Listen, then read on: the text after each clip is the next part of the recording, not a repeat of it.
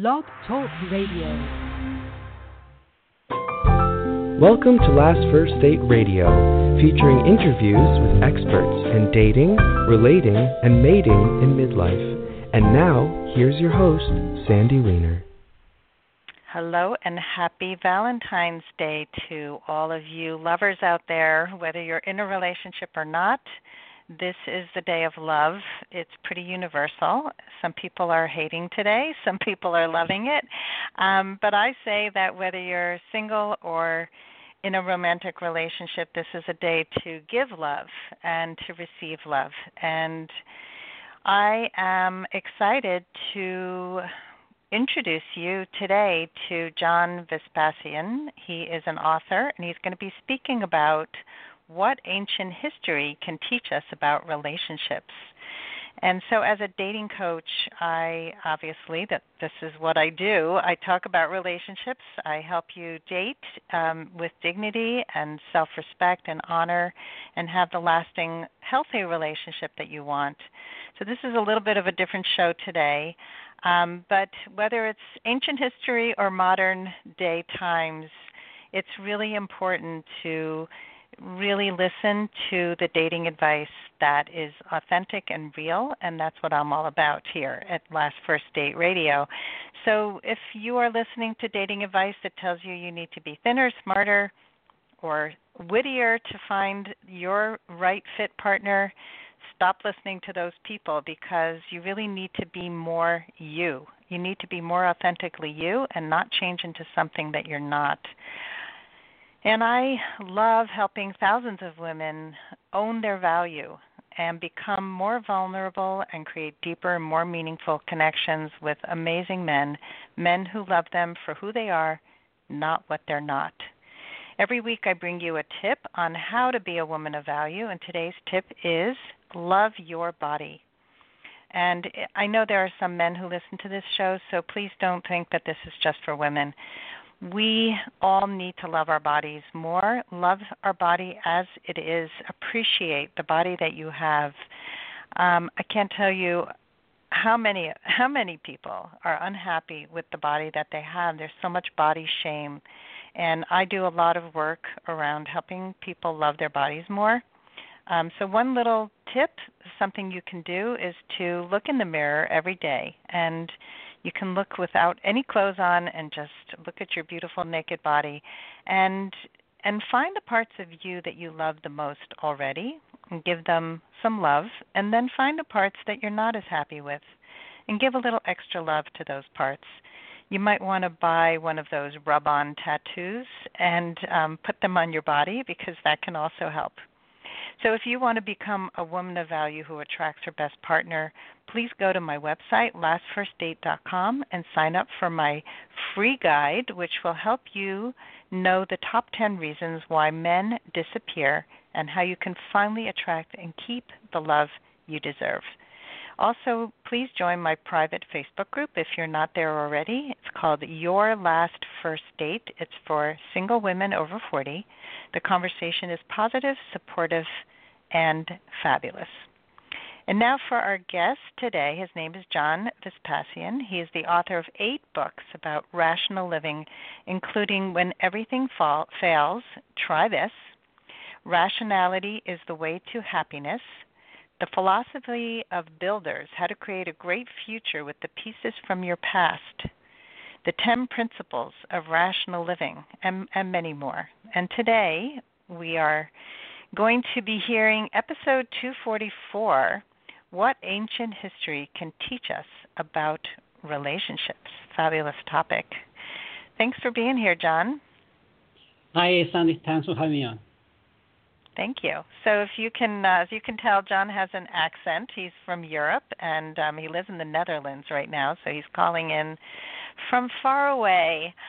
So let's talk about this. We've never had a guest on who talked about what ancient history could teach us about relationships. So can you give us some examples about what ancient history can teach us?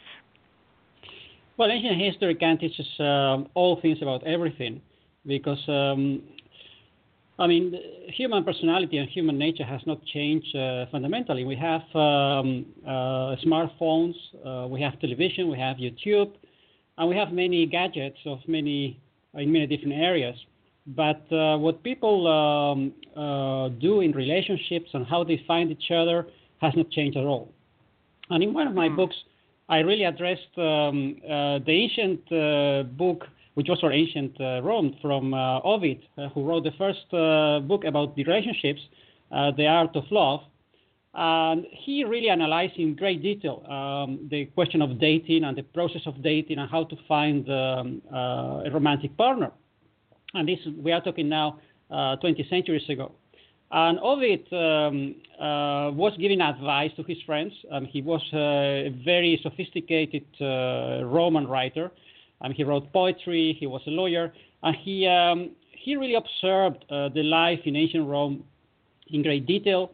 How people have relationships, how they met, how they developed. He wrote this manual, this book, Art of Love, which is still very nice to read after 20 centuries. And he came to this conclusion that most people fail to connect, to have a good relationship, because they give up too easily. He observed many times that people got depressed, they got anxious. Sometimes they went through periods of extreme anxiety because they could not connect, or they got a divorce, or they got estranged from their spouse. He gave them a very, very rational advice. And this is something that I really underline in my books, because I try to propose patterns of behavior that are relatively easy to implement. And what Ovid told his readers 20 centuries ago was that love and success, romantic success, is pretty much a matter of numbers. And he told them, look, if you fail in one relationship or you fail in 20 relationships, you should not give up, because the supply and demand is really wide. It's just that we get focused on our narrow environment. We get focused on our personal characteristics, and sometimes we don't look beyond the immediate. And what Ovid told his friends and his readers is that, look, you have to go where there are more opportunities. You have to go and to meet new people. You have to continue to try and to establish acquaintances until you find someone where you can connect to. And if you try, you increase exponentially your possibilities, and you should not just get depressed and get stressed and anxious just because you fail in the short term. I love that. This is such important advice, and I see so many people giving up and thinking in terms of scarcity. There's not enough. And if you look at statistics, there are so many singles in the world, and now with online dating, we have access to people we never had access to. So he was a smart man. How do you spell his name? Ovid. Ovid. The Latin name was. The Latin name was Ovidius. His book, he wrote actually two books, Art of Love, and the other book was The Cure for Love, which was about romantic disappointments. But the main principle is that you have to find a way to concentrate your efforts where you can actually succeed. And obviously, if you live in the countryside in the middle of nowhere, it's very difficult to find a romantic partner because there are simply not enough people. It's like trying to find a job in an area where there are no factories. I mean, it's really, really difficult. So if you follow the advice of Ovid in the 21st century, you will do very well, because in the end, you might fail in the short term, but in the long term, success is almost guaranteed. Mm-hmm. So that's very interesting. I also really believe that we are hardwired for attraction from the beginning of time, even though, like you say, so many things have changed in terms of technology and in terms of how we connect. We still basically are attracted in the same ways. Is there anything in ancient history that talks about attraction like that?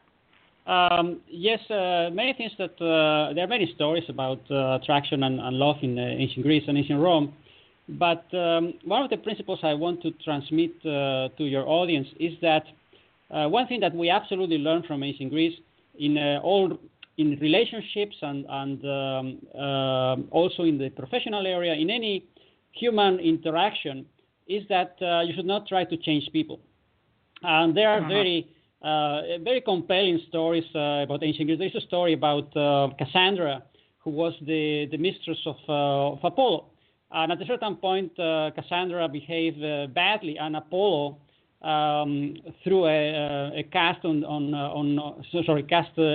her, and she was condemned by Apollo to tell the truth. Nobody would believe her. So Cassandra would always tell the truth to everybody, and nobody would believe her. And this in ancient Greece, this myth of Cassandra comes all the time when people try to change other people and say, look, I am with Cassandra, I'm telling you the truth, but you're not going to change. You have to listen to me. You have to listen to me. And in relationships, people make this mistake all the time. They tell the truth. Sometimes they believe that the person who they love is going to change. And history shows in many, many examples that it's almost impossible. Human personality is very stable. We tend to have our tastes, and we have to have our distastes. And if you fall in love or you want to establish a relationship with someone who has very, very different characteristics and very different tastes from yours, most of the time it's going to be a waste of time to try to change that person, even if you try to correct his bad habits or her bad habits. And what Cassandra and the many characters in ancient Greece like Cassandra show is that the Greeks already knew that even if you tell the truth, even if you're absolutely right, it's very, very difficult to convince other people to change.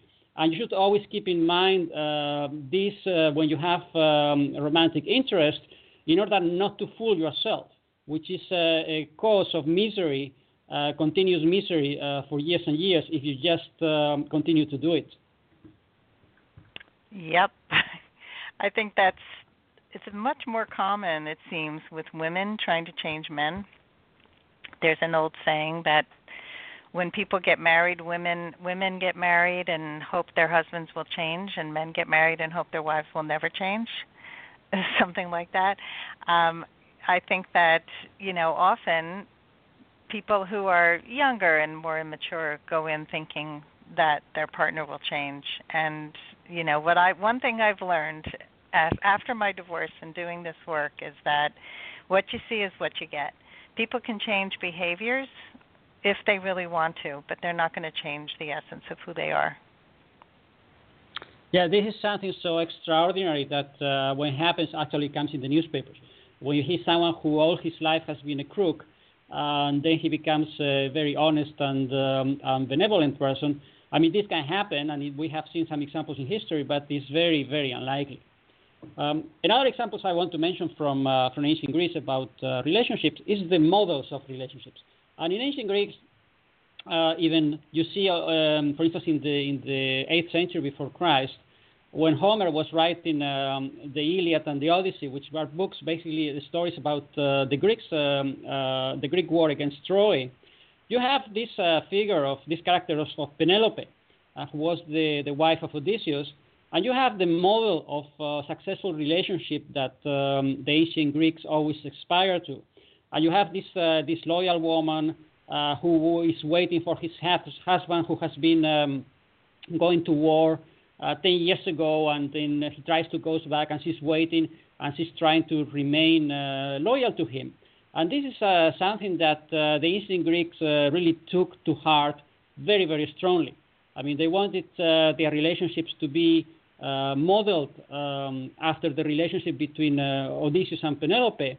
And you see that the whole stories of ancient Greek mythology, they come in contrast to the ideal of Odysseus and Penelope. You have all these short-term relationships between Greek personalities and their mistresses, and they all end more or less in disaster.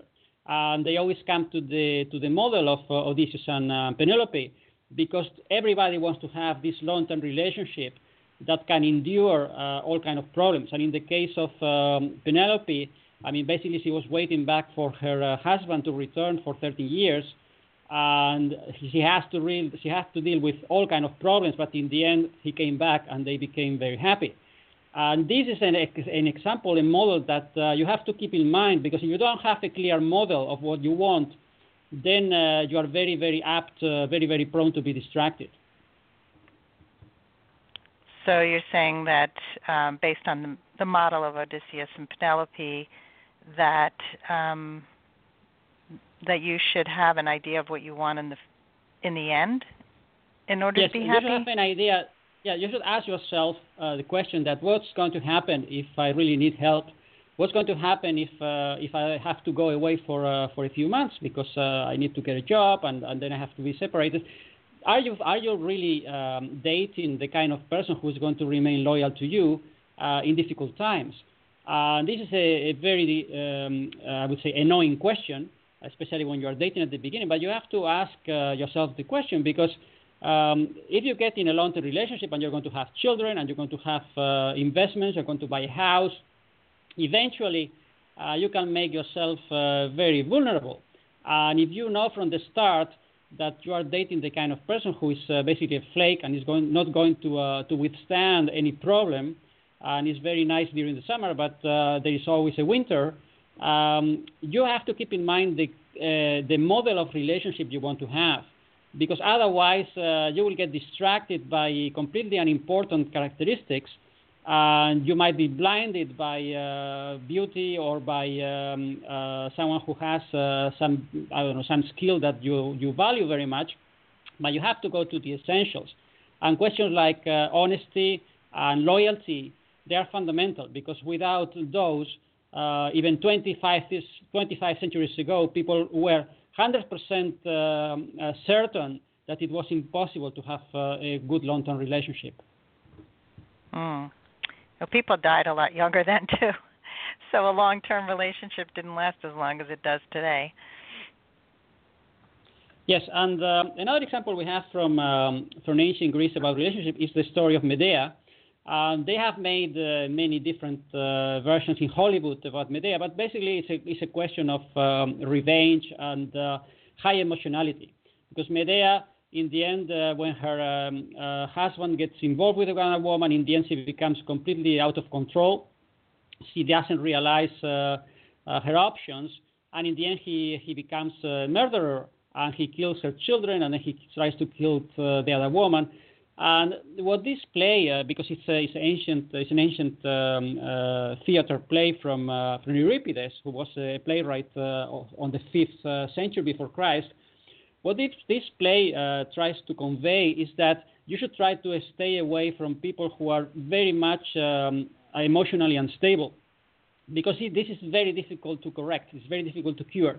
If you have someone who becomes extremely depressed today, and tomorrow very happy, and then becomes the next day becomes very aggressive, you should watch out, because in 25 centuries ago, the Greeks already knew that this is very dangerous, that you can have a short-term relationship maybe for a few weeks, but in the long term it's very dangerous, because people who are emotionally unstable, or I would say to the extreme mentally unstable, it is very difficult to deal with them, and it's almost impossible to have a good relationship. Mm-hmm. These are good lessons. So we're learning that it's difficult to convince somebody to change, and honesty and loyalty are fundamental through thick and thin, and stay away from emotionally unstable people. Those are some very fundamental lessons that I think will help you have a very healthy relationship. What about resilience? What role does resilience play in successful relationships in history? Resilience is absolutely critical, because even if you are very successful and wealthy and handsome, eventually you will get into problems, because that's life. Eventually you will have to go through bad times, and it's very important that you adopt a philosophy of life, not only in the area of relationship, but a philosophy that is going to enable you to withstand adversity. You will find in relationships good times and bad times. You will find it also financially, and you will find it also in your health. And the ancient Greeks were very wise in this respect, because they developed a philosophy to promote a balanced personality and to promote emotional balance.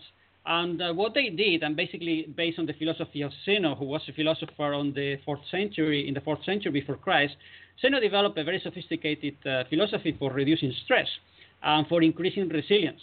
And what Zeno recommended is that in order to be able to remain calm in the face of adversity, what you have to do is to have a clear idea of what you want to do, what you want to get, whether it's to find a romantic partner, to recover your health, to establish yourself in business. You have a clear idea of what you want to do in the long term, but you have to have patience with your mistakes, with other people's mistakes.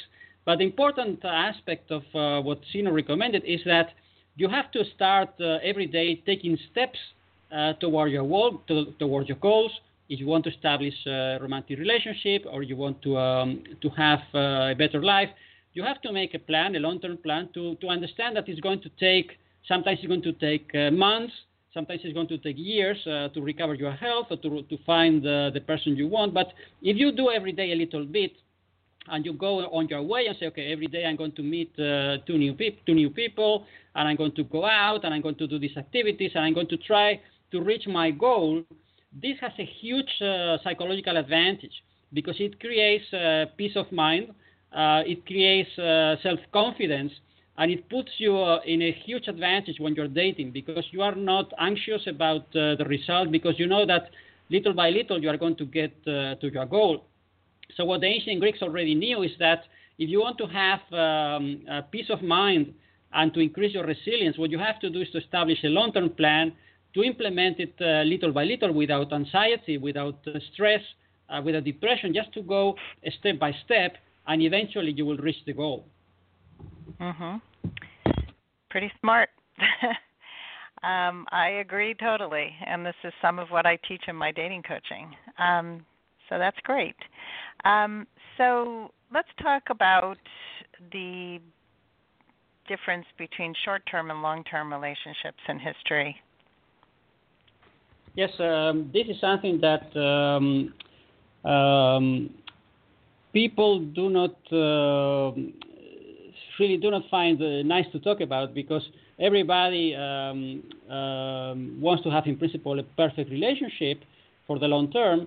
But history shows that sometimes the environment and the possibilities are not there. And the ancient Greeks, in this respect, they actually established clear differences between the models of relationships. And sometimes they recognize that if you are going to live in an area only for a few years, and you don't have the purpose of establishing yourself, in those respects, it's a bit of a swindle when you go to someone and say, "Oh, yes, I want to have a long-term relationship, and I'm going to stay here," and you know perfectly well that this is not going to be the case. So one thing that you have to realize is that if you really want a long-term relationship, you have to avoid getting into situations where this is impossible. And this is impossible sometimes because people don't have the people you are dating don't have the long-term perspective to start a family, or they don't want to have a long-term career, or they are very unstable. And you find in the writings of Plato, I mean, we're talking now 25 centuries ago, a warning against this conflict of vision, because if you want to do something which is complex and long-term, like having, for instance, a successful family, you have to avoid systematically any distractions that are going to take you in the other direction. And in the romantic arena, it is very important to avoid the kind of people and the kind of situations that might be very pleasurable in the short term, but basically it's going to be a waste of time if what you are looking is a long-term relationship. And this is very, very hard to do, because if you are put in a situation where you can really enjoy yourself and say, okay, I'm going to fool around for a few weeks and a few months, you are wasting your time. And the ancient Greeks already knew this 25 centuries ago, still very difficult to accept, because we all tend to fall easily in these traps because they are so pleasurable, but we don't have time to waste because life is very short. Huh? Yeah, and I think a lot of people are short-sighted. They're very impulsive. They like what they see. They don't think long-term. Or like you said before, they get distracted by beauty or money or something that makes them want to be with the person, and they don't think about all the important things. So it's, when you date with, with forethought, and you really think through what do you want, what do you need, you're going to make less of these mistakes. But it's interesting that the ancient Greeks established that as well. So this is all new to me. I'm learning a lot today. So thank you, John. So let's talk more generally about self-confidence and examples of how ancient history or philosophy can help you with self-confidence.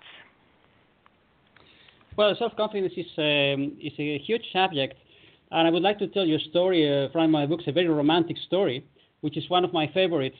And it's about a Belgian painter.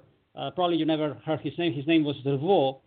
And he had a fascinating life and a very interesting romantic story because Delvaux, he was born in a I would say wealthy family in Belgium, and his father wanted absolutely that Delvaux became a lawyer. So he sent him to university, and Delvaux in the end started, but he didn't want to become a lawyer. Then he tried to be an architect. It didn't work, and eventually he decided to be a painter. And now comes the fascinating part of the story, because he went to this Academy of Arts in Brussels, in Belgium, and there he met a woman. Her name was Tam, and they fell in love. And then his parents, who were actually paying for Delvaux's studies, they told him, look, you cannot really marry this woman because she's poor, she will ruin your life, and you have to find someone better. So Delvaux, who didn't have any money and didn't have any success as a painter, he listened to his parents, and then he broke the relationship. So a couple of years later, he married a wealthy woman. He was very unsuccessful and very unhappy. For almost 15 years, he was with this woman. They traveled. They didn't have children, but he was extremely unhappy. And eventually, he found his style as a painter. He went to Italy. He discovered the Impressionists. He came back to Belgium, and he became extremely successful as a painter. But still, he wasn't happy with his relationship. And then comes the story, because in the end, he was so fed up that he used to go to the beach and rented a house there for painting. And once, when he was with his wife, he went to buy cigarettes. So he went to buy cigarettes, and there in the tobacco shop, he met again this woman that he had met 20 years ago. And within 5 minutes, they fell in love again, and then he divorced, and he married her, this Tam, and they became very, very, very happy, and they lived together for another 30 years. In the end, Delvaux died very, very old. He was 97. He was still a great artist. And the story is fascinating because it shows you that when you really find what you want to do, when you really find the kind of person that is really a good fit for you, you should go for it. And you should not listen to anybody. You should not think about money. You should not think about difficulties, because it's a key decision in life. And I always find fascinating the story of Delvaux. I like his paintings very much. And you can see a few of Delvaux paintings in New York, in the Metropolitan Museum. He became a very, very wealthy painter in the end, but he made the right choice. And when he met this woman after 20 years, he made the right choice to divorce his wife and to find happiness. And he regretted very much that he didn't marry her when he was in his 20s, but he didn't miss the opportunity. So it's very important to listen to your heart and to listen to what you actually want, so that you can recognize it when you see it. Good advice, and a good thing to end on this Valentine's Day, John. So thank you so much for all this wonderful knowledge about ancient history and the lessons we can learn. Let everybody know how they can find your books. I'm very easy to find. If you just type my name in Google, John Vespasian, you will find the books. You will find my blog with hundreds of free articles. You will find my free newsletter. So just type John Vespasian on Google. You will find it immediately. Awesome. Well, thank you so much for joining us today, and thank you, everybody, for listening, and happy Valentine's Day, and I hope you all go on your last first date very soon. Take care. Bye-bye.